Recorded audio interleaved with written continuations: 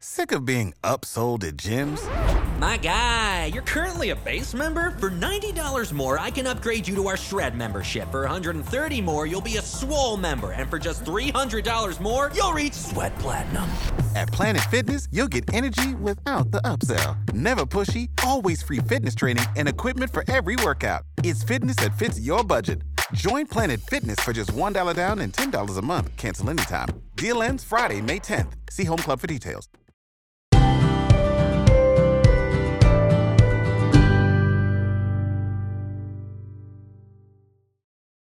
Welcome to the Elisa Childers podcast, where we equip Christians to identify the core beliefs of historic Christianity, discern its counterfeits, and proclaim the gospel with clarity, kindness, and truth. And I've just had a wonderful conversation with Gregory Hyde, who is a full-time musician and worship leader, but he's starting an apologetics YouTube channel, and he's a great speaker.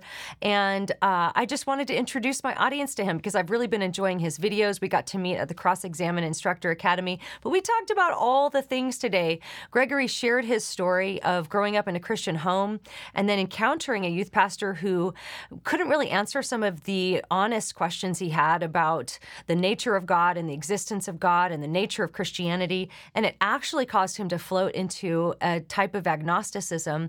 And he was brought out of that through apologetics, discovering a C.S. Lewis book. It's a great story. He shares that story with us and what led him to do the type of ministry that he does today. But we also talked through some really tough questions, some of the ones he had as a young teenager, specifically, why would God create the devil, knowing that the devil would turn against him and unleash all this evil on the world? We talked through the Elisha and the bear stories, which is a TikTok favorite among the deconstruction crowd. You know, did God just kill a group of kids for making a bald joke? We talked through that. We talked about, does evil prove the existence of God? And if you saw our episode with Dr. Gregory and Dr. Shepherdson, we talked a little bit about the moral argument. We go a little bit deeper into that in this episode, so that was a real highlight for me. But probably the biggest highlight for me was asking Gregory the question, do rock stars go to heaven when they die? Because everybody, when a rock star dies, everybody posts on social media, the music in heaven just got a whole lot better. Should we even be thinking that way? How do we process when rock stars die, and do they actually go to heaven? Jam-packed episode. Can't wait for you to hear it. Here's Gregory Hyde. Well, Gregory, great to have you on the show today. We met recently at the Cross-Examine Instructor Academy, and I was so thrilled to see what the Lord has done in your life through your music and through apologetics. And so for anybody who's unfamiliar with you, tell us a little bit about yourself and what you do, and then we're going to dig down into your story. Certainly. And to you, thanks for having me on the program. I'm honored to be here. This is really cool. I'm a full-time musician. I've been full-time in music for the past 17 years. And recently I just started a new apologetics channel. I've always been involved in the church in one way or another as I was growing up. But I was really inspired recently to start this YouTube channel, and I'll get into the details behind that later, but it's been a lot of fun. It's been really cool. I also lead worship at some different churches and organizations as well.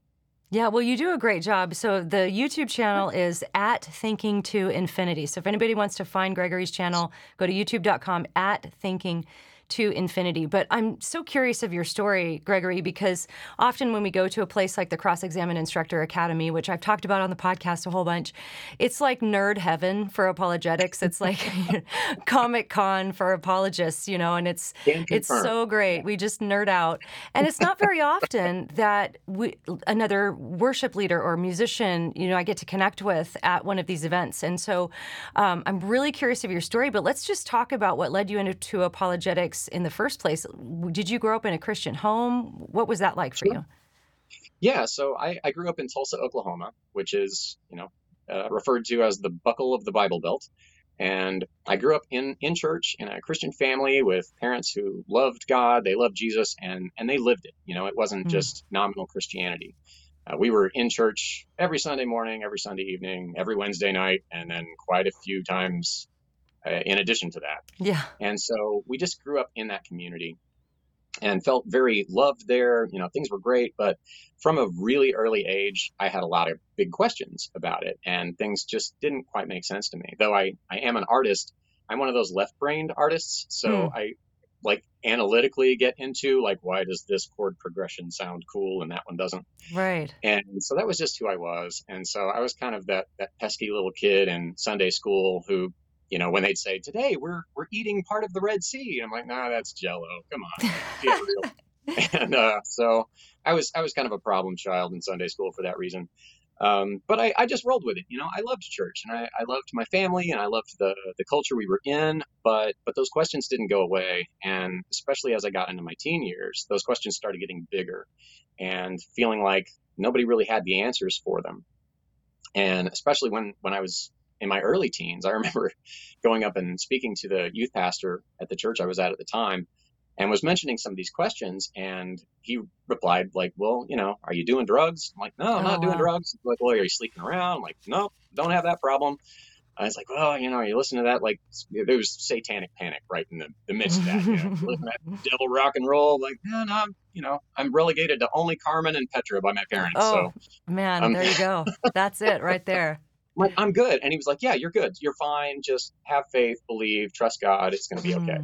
And I know he was really well-meaning, it was just that I was like, well, I'm good on that stuff. But what about free will versus predestination? And what about if God made Lucifer, who became Satan? Well, then evil came from love. And how can you have evil from something that's purely love? None of this makes sense. And so it was really a struggle for me. And then add to that, my first concert I ever went to, after having that conversation, was an Ozzy Osbourne concert. So It was Ozzy Osbourne and Alice in Chains. And I was prepared for what they were telling me in youth group, which was that there were going to be satanic altar calls down front afterwards. It's just going to be the worst level of hedonism. And going to that and realizing, okay, well, these people are inebriated, but it's just, this guy's a pop star. And this is not what was being told to me was happening in this. So I kind of felt like I was getting lied to at church, honestly.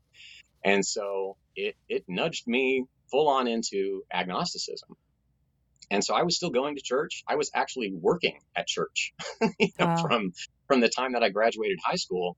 And yet I had a lot of doubts, but internally I liked that culture. And I felt like if I let people know the depth of the questions that I have and how much this is shaking my faith, I'm not going to be welcome here anymore. And I don't want that. So it was really that weird thing of, I don't want to leave this community, but I also don't want to jump ship and go over there, to what awaits me. So I was just in that weird middle zone. And somebody, unfortunately, I don't remember who, mentioned, you should read some C.S. Lewis. And so I remember the day so well, so vividly. It's still in my mind. I was walking through the library because I was working as an illustrator. I'm also a left-brained visual artist. Okay. And so I was looking up references for some drawings that I was working on at the time. And I'm going through this aisle in the library, and it just jumped out at me. The spine of this book, Screw Tape Letters by C.S. Lewis. It's like, oh yeah, somebody mentioned I should read C.S. Lewis. And so I plucked the book, and just in the foreword, it was like an updated edition. And in the foreword, C.S. Lewis just took 3 of my biggest problems with, answering these questions about the faith, and just, did one of those. Just completely knocked it down without breaking a sweat. And I thought, wow, there are answers to these. Yeah. I am not as intelligent as I thought I was. Other people have had these questions too. And wow. So it was such an awakening. And I just dove in after that and was amazed at what I found. And it wasn't too long before I got inspired to feel like I should start sharing this with other people who have the same questions. Yeah. Well, I'm so glad that you have, because you have such a creative way to do it. And it makes total sense to me that you're a visual artist too, because your thumbnails and everything, and even your presentation that you gave at CIA was so polished from a graphic perspective too. Okay. But so, yeah, this is such a fascinating story. It reminded me of the other day, we were doing our morning devotions, and we were reading through, we're actually doing Skip Heitzig's Soaring Through the Bible, where you just kind of do an overview of each book of the Bible. So that's kind of what we're doing in our morning devotions. And it was about the Israelites and God leading them, in the wilderness and everything. And so it came to the part about manna. And my daughter says, oh, Mom, at church. Now, this isn't the church we go to right now, so nobody from my church, I'm not dissing you guys, but a church we had been at before. She says, like, they told us we were eating manna, and I'm pretty sure it was a honey bun. And I was like, okay, I mean, that's like, put that in your deconstruction starter pack, kiddo, because, like, you can just share that in your deconstruction story one day. No, I mean, I tease her like that, and she thinks that's funny. But, I mean, yeah, stuff like that can do unintended damage. And especially, I think, as I hear your story, it's the mixture of you having some really honest questions. And that's the thing I think, too, that, if any youth pastors are watching, or pastors, one thing that can be really helpful if somebody comes to you with questions is diagnosing, is this an honest question? Because there are people, certainly, who ask questions because they're looking for justification for a sin they want to participate in or something like that. But there are honest questions too. And, if it's an honest question, then there are really good answers. And I personally, Gregory, in all the deconstruction stories I've listened to, I don't think I've ever found one deconstruction story that was purely intellectual. There was always other stuff going on. So when it's just intellectual, I think that's a much easier fix, especially for a youth pastor. But also, what really stood out to me is when you felt lied to, because everything was portrayed as, like you said, they're going to be doing satanic altar calls, and there's going to be all this stuff going on, and that can be, and I think too, I've even read stories of where Christians have mischaracterized evolution, saying things like, well, monkeys aren't turning into people today, and that's not even what evolution teaches, right? So that's good cautionary tale there. But I'm thankful that the Lord led you to C.S. Lewis, and I mean, what a great place to start, right? So yeah, absolutely. It's kind of like in the music world when people keep talking about what a great drummer John Bonham is.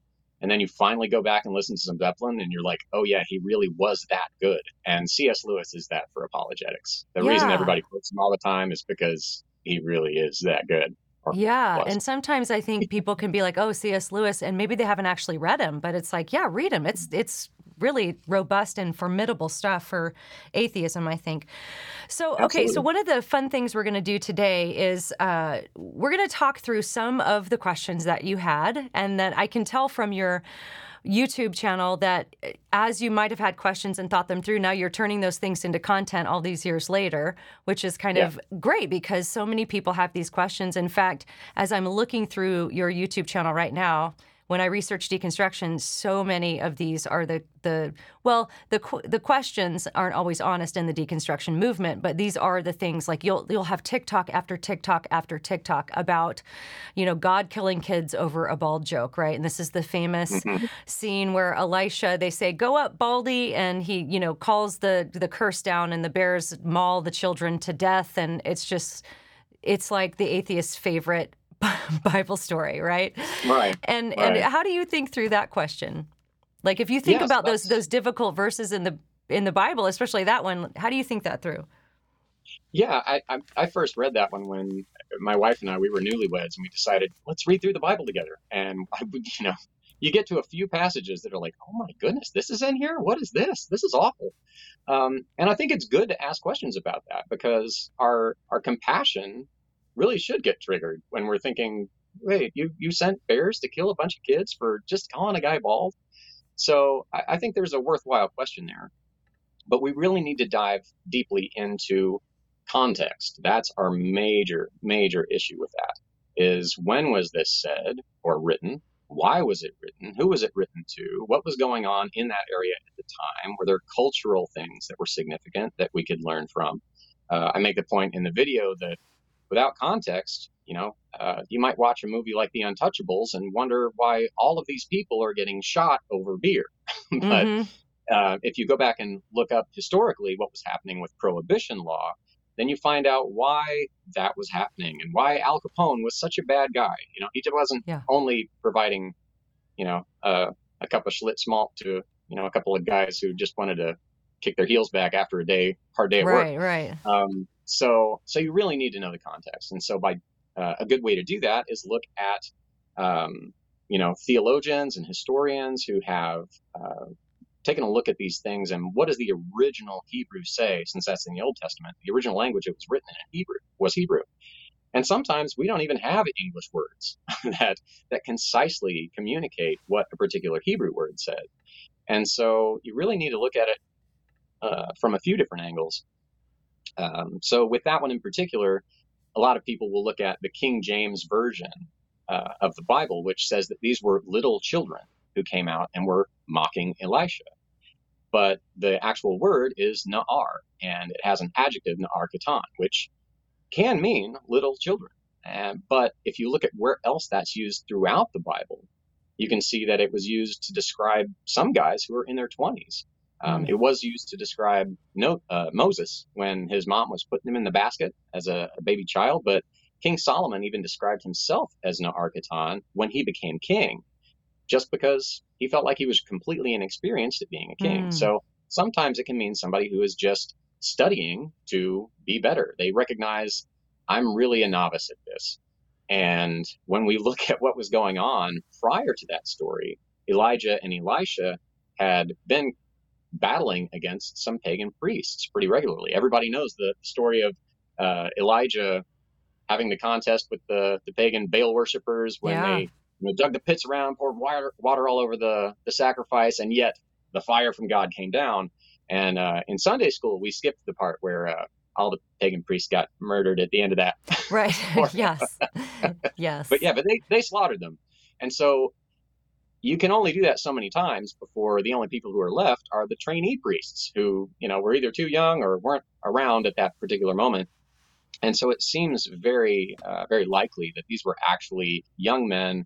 They were pagan priest trainees who were either mocking Elisha or outright threatening him based upon what those words might mean. And so it wasn't just, oh, well, there was a bald joke, and so God sent these bears to kill some little kids. It was grown guys, and they weren't just making a bald joke, but they were probably threatening Elisha, who was there by himself, and he'd been doing God's work. He, they had some water that was undrinkable in the area. He did a miracle. God through him did a miracle and purified that water. So he wasn't just hating on those people. He was really trying to help them out. And so when you look at all of those things, it really paints a very different picture, and it's not as cut and dry as a meme with a toddler in the mouth of a bear.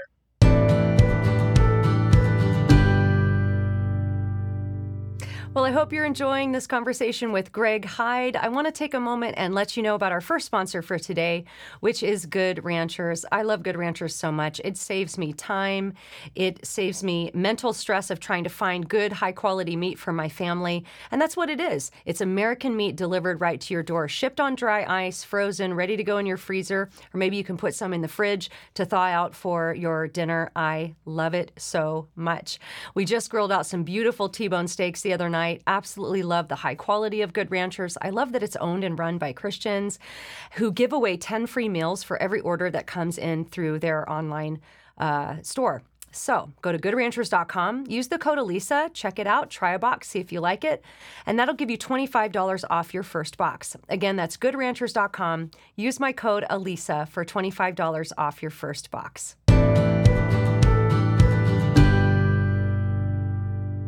Right, exactly. And that's the thing that can be so frustrating, I think, in the realm of apologetics when we're trying to answer some legitimately difficult questions about Christianity or maybe about the nature of the Bible. But when you have somebody who can go on TikTok and dismantle the Bible in 20 or 30 seconds, and nobody really cares, like that took you a few minutes and you haven't even gotten through, there's even more to it than that. But just the context, it takes a few minutes to explain. And I just wonder too, it's like the TikTok culture, the social media culture is just, we have an uphill battle, don't we, as apologists, because somebody can just say, oh, God killed a bunch of kids. Here's the Bible verse, 20 seconds, 1 million likes. And Absolutely. It's just like, man. But I just hope that people will, especially this younger generation, will begin to be trained to be thinking better about these things. Because I don't know if you find this to be true. I know you've got kids, but sometimes kids that have a lot of social media influence, they almost get suspicious when you take too long to answer a question. Have you noticed that? I have not, honestly. Fortunately, we've been able to really police that involvement with our kids. They're still pretty young at this point, but it is something we're very concerned about.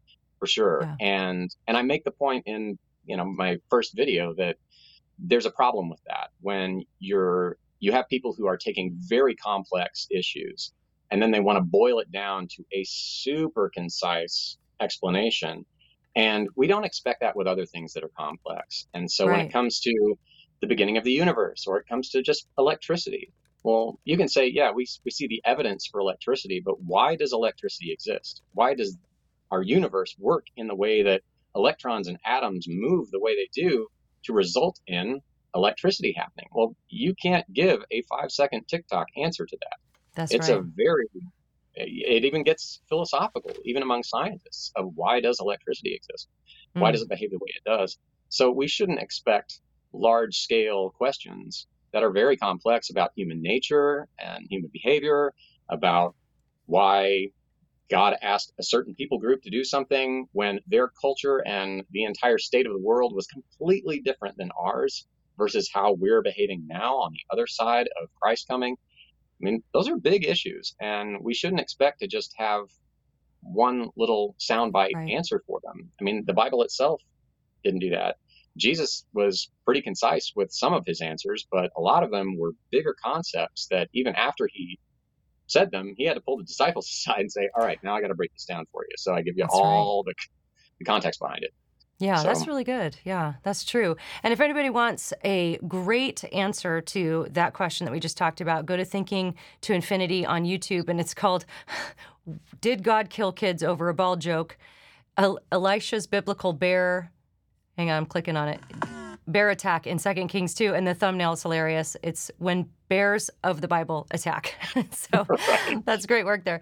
You had a particularly thought-provoking video that I loved. And so I'll give some context for this because this is something I think through a lot as a musician. I remember the day Tom Petty died. And I had this real, The almost first like, time or the second time? was there 2 times? Oh, yeah. He was a victim of one of those hoaxes where they said he had died and they ran all the Oh, things and all the oh AP no. and was like, oh, we're mourning Tom Petty. And then he's like, I'm still here, I'm guys. still here. Oh no, I must have missed Yeah. that one, but that's Yeah. terrible. But no, the real thing when he really died. And I remember just becoming overwhelmed with the fear of God because I loved Tom Petty. I just loved all of his music. I'm a huge Bob Dylan fan, and especially when they collaborated, I just loved it. And I just remember I was in Walgreens when I found out that Tom Petty had died, and I just remember thinking like, Tom Petty is facing his eternal destination right now. Like the Yeah. fear of God came over me because I don't know where he was at, but there's such a tendency in our culture when some celebrity dies or something, and we always see these, like heaven just got funkier, or the music in heaven just got so much better now that Prince is there, or whoever the latest celebrity is that died. But how would you handle that question? Because I'm sure a lot of young people are like, they look up to these rock stars and they think, oh, this person died. Surely God wouldn't send Prince to hell. How Right. do we think through that? You're a musician. How do you Yeah. think through that? Yeah. Well, again, I think, we need to look at the reason why people are saying what they're saying or reposting what they're posting. And I think it starts from a good place. It starts from a place of feeling like we were moved by these artists in such a profound way. We want what's best for them. We don't want to imagine that Prince is not going to heaven. That would be horrible. Yeah. And honestly, it feels like a friend died when you have this connection with somebody whose art and their music has moved you to such a great degree. But it's really easy and really quick to, when you see the meme pop up, just go, yep, I'm going to share that. And so the music in heaven just got a lot better today. And I feel good about that. I feel like I put some more positivity out there into the universe. But the problem is that contradicts, if we're saying we're Christians and we submit our lives to the teachings of Christ, well, he is the way, the truth, the life. He is the only way to get to God the Father. And so if we really believe that, then we can't know. We really can't. And making a presumption about where somebody wound up is, not really helpful, because it's sharing that message to other people who might be looking at us share that meme, knowing we're Christians and thinking, oh, well, they don't actually think that it relies on faith in Christ. And the really scary thing about it is that it really implies that getting to heaven is accomplished by a popularity contest. It's by, Yeah. I achieved this great thing. I have masses of fans who follow me and adore me. So therefore, I get to go to heaven. And that's pretty concerning. I think we really need to stop and ask, are the things that I'm saying online or the things that I'm sharing, are those consistent with what I truly believe and what I say about salvation, what I say about my faith? And so I try to make the point in that video that it's not really helpful to speculate on where other people went, especially when, like, Prince was a Jehovah's Witness who Yeah. they don't believe you go to heaven when you die. Yeah. So everybody was like, Prince is in heaven. I'm like, he would disagree with you. Yeah, He would not right, say that. right. So there's that concern, but also just what are we communicating when we share those things? And we really want to make sure that we're consistent and sharing the truth that Christ preached, and not what's culturally popular or what might feel good by hitting retweet. Right. And that's so tempting sometimes too. Like you said, it just feels like it's the positive and good vibes thing to do is to hit like and share on something like that. But it's interesting as I think about even the nature of heaven. And when I think about this question, I think, what do they think heaven actually is? Because if you think about, and I'm not, saying anybody specific, I don't know, but let's say there's a rock star who just does not like the ways of God here on earth. They don't want to live God's way. They hate God's rule and reign. They hate his word. They hate what he says what we are as humans and how we should live. Why do we think that they would want to spend eternity where all of that is just magnified by 100? I think it might have been C.S. Lewis who said even the blades of grass would feel like razor blades to people who hate God in this life, and it's just going to be a more concentrated version of that in heaven. And I think that maybe in our culture, we just don't think that through, though, because we buy the idea that heaven is sort of this eternal party of hedonistic pleasures, and everybody, of course, would want to go there, but we fail to realize sometimes, I think, even as we communicate this as Christians, that heaven is like we're going to be face to face with God's glory. And right now we see through a glass darkly, but it's going to be revealed. And if you don't like that now, that would be like hell for somebody who hates God in this life. I agree completely. I feel like if your heart is completely opposed to the God who created this universe, your options really are hell or hell. So, oh, wow. Yeah, that's interesting. That's really good. Well, let's talk about some of these other. What would you say when you were younger and you had those questions that you went to your youth pastor with? What do you think was probably the most nagging one, the biggest one for you?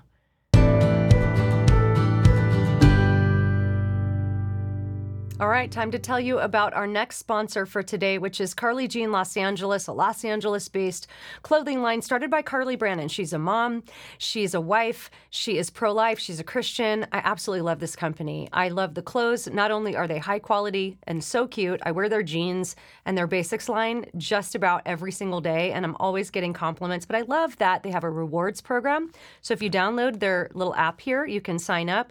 And for every dollar you spend, you get points, and then you can redeem those points for discounts. They're always running great promos and coming out with new clothes. And if you order over $100, the shipping is free. So try it out. See what you think. Go to carlyjeanlosangeles.com.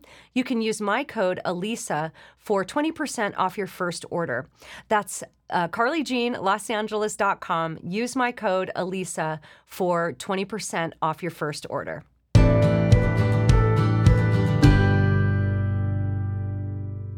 I think the biggest one was if God is perfect love and he made Lucifer and he knew that was coming, he knew that was going to happen, then he intentionally created evil.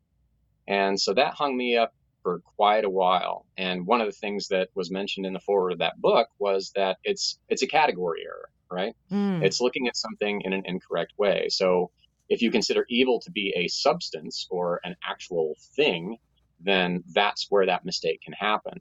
Whereas evil is the lack of goodness, in the same way that darkness is the lack of light. So light is measurable. It's something that is very clear. It exists. Whereas darkness is simply, you remove all the light, all you're left with is darkness. And so in the same way, God, who is pure love, pure light, goodness, if he's able to make a creature who can decide to rebel against him and leave him, where else can you go? If you're going out of the light, you're just heading into darkness. So it's not so much that that is a substance or something that exists, some state of matter or anything like that. It's just not godness. And so Satan moved full on into not godness, and God allowed him to go there. Yeah. So it really opens your eyes quite a bit, which my incorrect thinking on evil being something, being a thing, really led me to the incorrect belief as well that God, love, light, goodness, was the opposite of evil, bad, darkness. And so these things are completely opposed, and there's sort of like this yin yang situation. Yeah. It takes you to more of a Taoist thought. And, C.S. Lewis pointed out in that foreword yet again that even if it wasn't Jesus versus the devil, if it was just Michael, the angel, versus the devil, we see in Revelation how Michael actually is going to defeat him. So even if it was just angels against the devil, that's all he is. So there is there's just as much evil as there is good. It's not all positive energy versus negative energy. That just doesn't play out. And which is good for us. I mean, thank God in heaven for that. This is not a tough battle for him.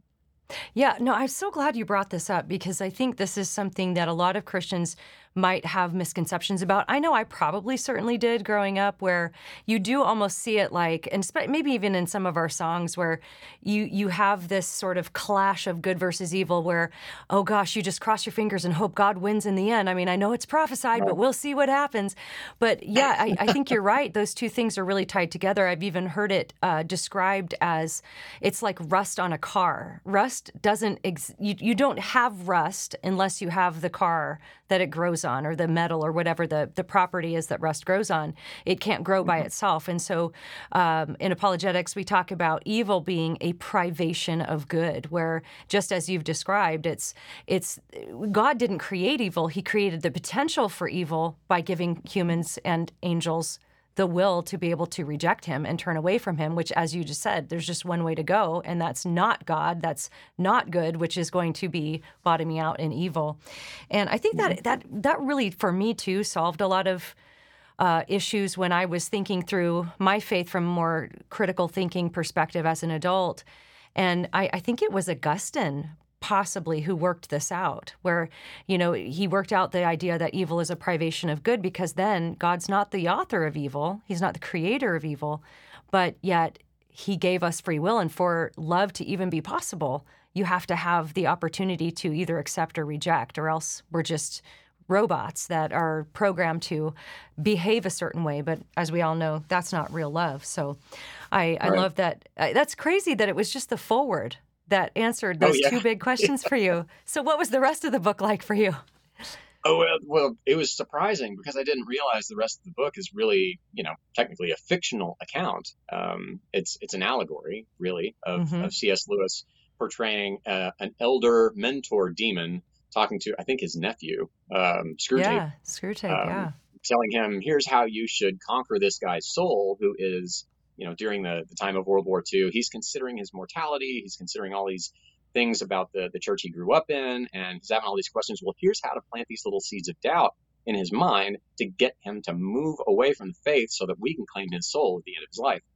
And it's fascinating. The first time I read it, I was expecting more like the foreword, where it was just straight truth bombs on here's the apologetics knowledge that you need.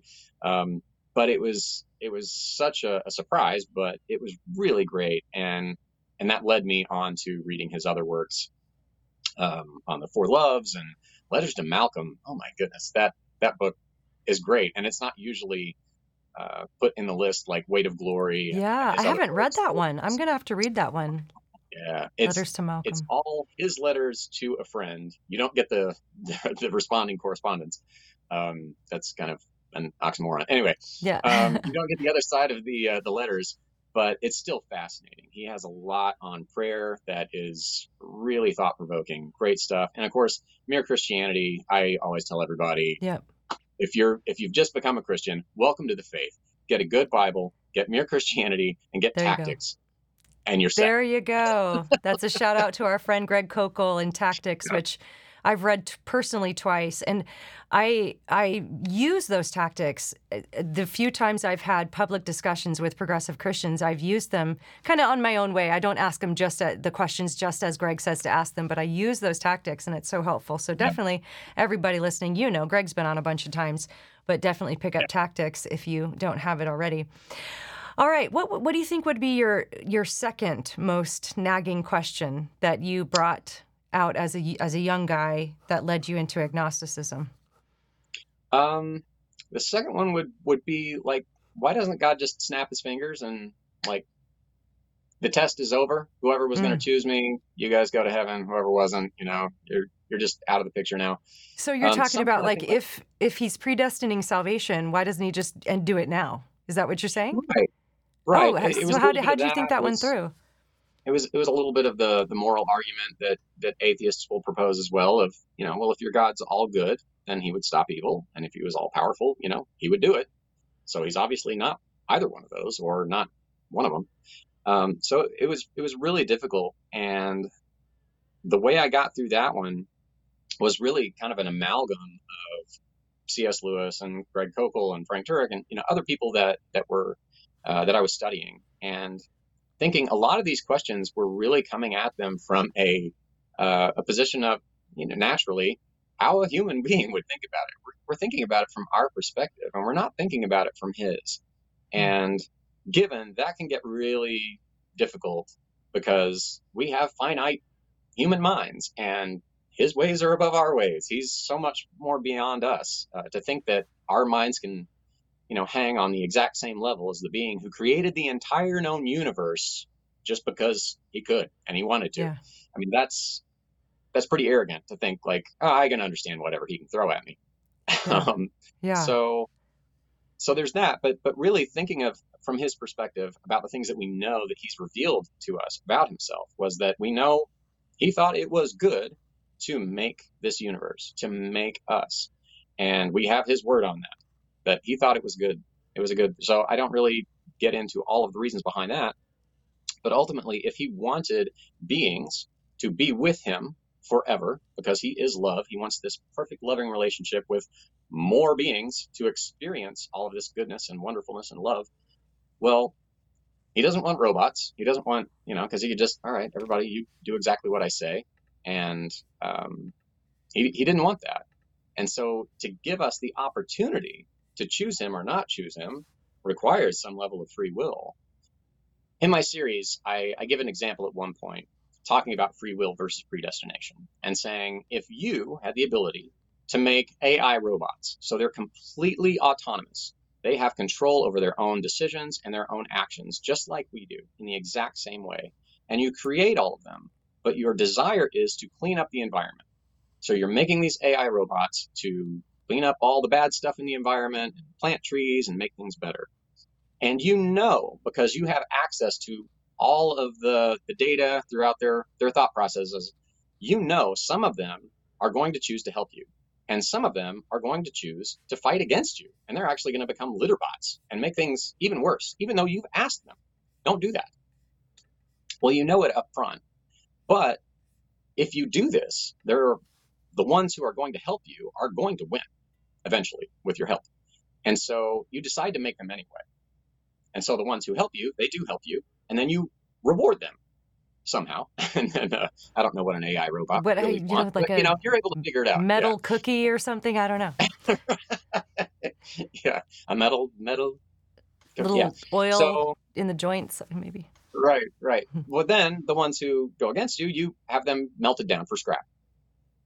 Okay, so at the end of that experiment, well, who is really responsible for cleaning up the environment? You are, because you made them, and you had the choice to not make them because you knew what the outcome would be. And who is responsible for all those litter bots getting burned up and turned into scrap? Again, you, because you made them and you knew what they were going to do and you knew what their end was going to be. So you have complete and total sovereignty over this situation. But who made the decisions to do what they did? They did. So they deserve either the reward or Yeah. the punishment coming their way because they made that decision of their own free choice. So with that, I don't see any other way how God could wind up with all the people who choose to love him for eternity, unless he kind of does this huge experiment that we're going through right now Yeah. in this world that he's made. And it's really, I think, kind of beautiful when we think about how God knew what we were going to do. He knew the bad decisions we were going to make. He knew that we were, all of us, going to, at some point in our lives, choose to walk away from him. We were going to choose the bad decisions. We were going to choose the sinful thing to do. And yet he said, the way this ends up is worth it. The end result is worth making you, because I so want you guys to be loved and fulfilled. It's worth the broken eggs to make this omelet. And I think it's pretty incredible that all of us who wind up with him forever are going to have a knowledge of, we know what the other option was. We had a full drink from not this, so I'm never leaving this. Yeah. Yeah, it's like, when I think through, of course, the the free will predestination question is one that Christians have pondered for thousands of years. In fact, recently we put out a video on an intro to classical apologetics with Dr. Doug Groytice and Dr. Andrew Shepherdson. And it was interesting because even among the two of them, Ike offers the free will defense, kind of similar to what you've just described. And Doug is more on the Reformed side, so he doesn't offer the free will defense. And so Christians kind of, debate over these things. And it's the most difficult thing to think through. But I think that's a very helpful example you've given. Did you think of that robot example yourself? Yeah. Yeah, I'd love to run by some philosophers and see what they think about that, because that makes a whole lot of sense to me. Of course, keeping in view that God is sovereign over the whole thing and basing his creation on his foreknowledge, which would be more of the non-reformed view, which I am. So yeah, that's fairly interesting. It's a tough one, isn't it? Because it affects, like, what you think about predestination, free will is going to affect how you pray. It's going to affect what role you think God is playing in your prayers and what role you play in your prayers. And so, that's a good one to think through. How do you... Oh, sorry. No, please. There can definitely be portions of those debates that stump us and make us feel like, well, then that doesn't quite explain this. It's not that everything in the Bible has a completely, cut and dry answer to it. Yeah.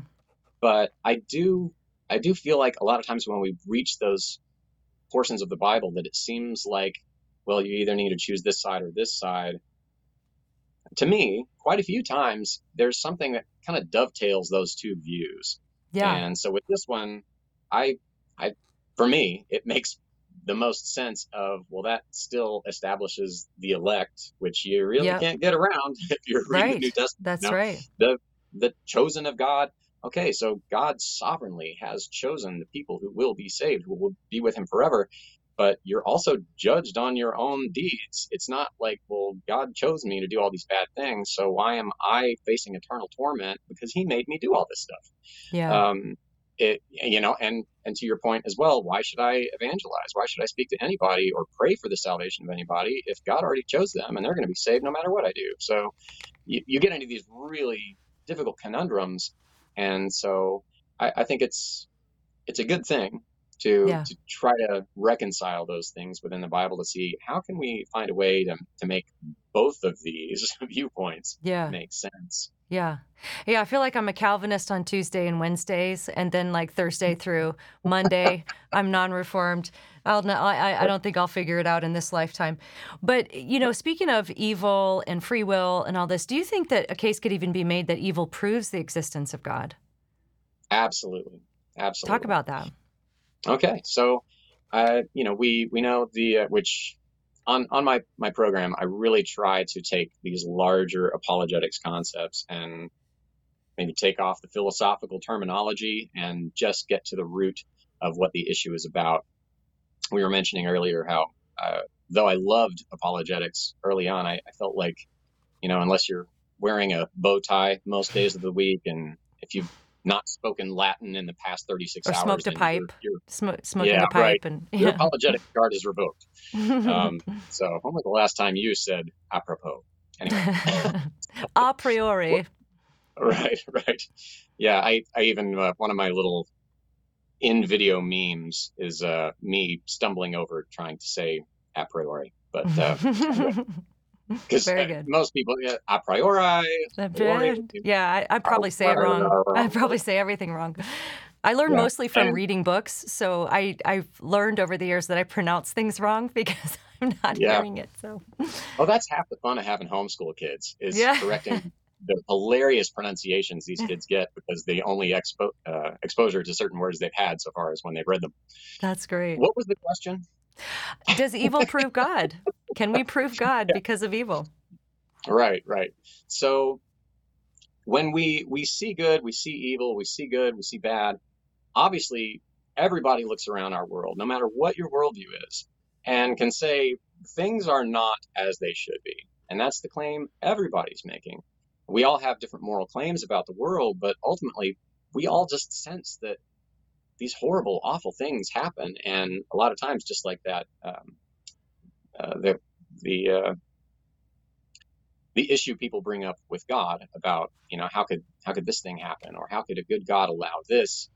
They're really pointing to that issue of evil exists. And like I mentioned earlier, either your God's not powerful enough to stop it, or he's not totally good because he's allowing it, or he even made it. And that's obviously a difficult question to ask. But if we think about it, the only reason evil could exist is if good exists. And these things are opposed to each other.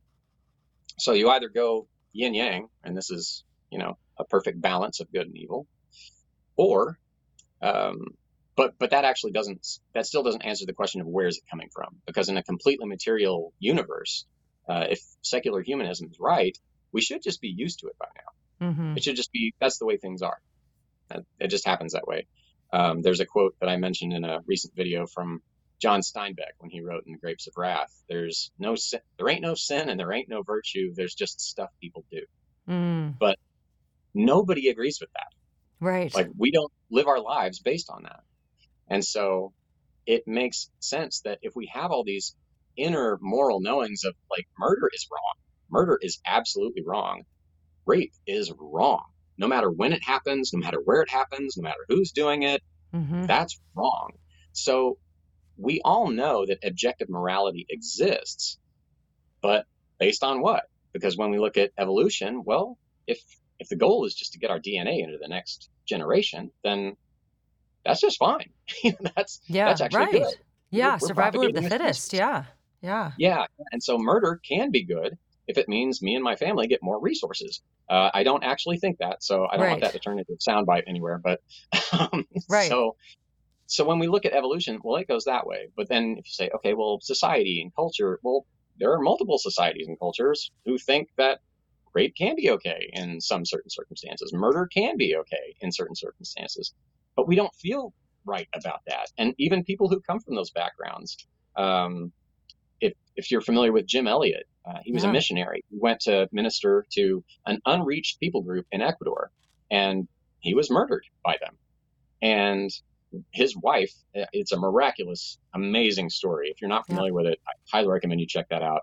I think, is it Under the Banner of Heaven? Something of that nature. Well, there's End of the Spear, which I think is, I can't remember. So Elizabeth Elliot wrote Through the Gates of Splendor, I think. There we go. Yeah. Yep. Yeah. So, but it tells that story, and there's a documentary now that you can watch with the actual tribesmen talking about what had happened and their awareness that, so unreached people group, they had no outside influence on morality, and they were murdering people regularly. And then they knew this was wrong. They knew they were wrong. And it was only when Mrs. Elliot came and was ministering to them that they realized, we need Jesus because we are wrong, sinful people. Murder is objectively wrong, even though that was almost like societally, a societal normality. Yeah. So, And so we all know that. So we have to look at where is this inner knowledge coming from. And I think when we look at it, a theistic God is the only way we can have that. We have to have this rule giver if we all know this rule exists, right? Yeah. So Greg Koppel makes a great analogy about how you can't speed on certain parts of the Autobahn because there's no speed limit there. There's no rule. Yeah. So you're not breaking any rule. But by saying murder is wrong, rape is wrong, child abuse is wrong, we're saying these rules exist. Well, where did they come from? Who made them? And every time we look at, well, evolution, society, culture, our evolutionary programming, it always comes up wanting, if not supporting, the opposite view that we all know is right.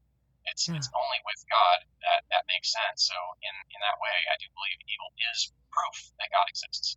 Yeah, I know when I was going, when I was going through my faith crisis, that was honestly when I hadn't discovered any apologetics yet, but that was one of the things that I knew. I knew evil existed. I'd experienced it. I knew it had. And I thought, if evil exists, there has to be something we're measuring that by to know that that's wrong. Otherwise, it would just be normal. It wouldn't be wrong. And so that was just a huge part of my journey, as well as thinking that through even before I had heard any formal arguments, for that case. Well, this has been fascinating. We're about out of time here, but I want to have you tell everybody again where they can connect with you online, where they can, I don't know if you've got a website or what's going on, but anything else you want to say, and then where people can connect with you. Sure. So you can find me on YouTube at Thinking to Infinity. And I do have a website that's still under construction. You can go there if you'd like to reach out to me about speaking engagements or anything along those lines. You can go to thinkingtoinfinity.com and reach out to me there. I'm on most of the socials as Thinking to Infinity as well. And that's where I am. Very good. Well, I want to thank my guest, Gregory Hyde, for joining on the podcast today. What a great discussion. And I've heard Gregory present apologetics. He's a great speaker. So if you're looking for a great, solid apologist to bring to your church, he's a great person to reach out to. And don't forget, you can go to elisachilders.com/music to pre-order my new music that's coming out on October 24th. You can also visit Instagram and Facebook at Elisa Childers Music and YouTube.com at Elisa Childers Music. I also want to thank Southern Evangelical Seminary for being one of our sponsors today. I love my classes at SES. You can go to ses.edu/Elisa, download a free ebook there, and find out all the wonderful opportunities that SES has to offer. And as always, let's remember as we pursue Christ to keep a sharp mind, a soft heart, and a thick skin. We'll see you next time.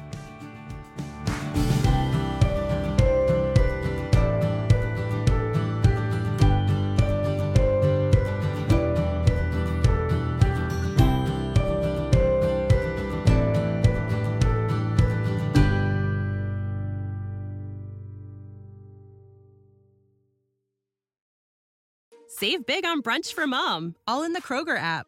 Get 16-ounce packs of flavorful Angus 90% lean ground sirloin for $4.99 each with a digital coupon. Then buy 2, get 2 free on 12 packs of delicious Coca-Cola, Pepsi, or 7-Up, all with your card. Shop these deals at your local Kroger today, or tap the screen now to download the Kroger app to save big today. Kroger, fresh for everyone. Prices and product availability subject to change. Restrictions apply. See site for details. If you own a vehicle with less than 200,000 miles and have an auto warranty about to expire or no warranty coverage at all, listen up. CarShield has a low-cost month-to-month vehicle protection plan that covers more parts than ever. Visit carshield.com/audio to find out how you could pay almost nothing for covered auto repairs. Drivers who activate this vehicle protection today will also receive free roadside assistance, free towing, and car rental options at no additional cost. Get your free quote today at carshield.com/audio. That's carshield.com/audio.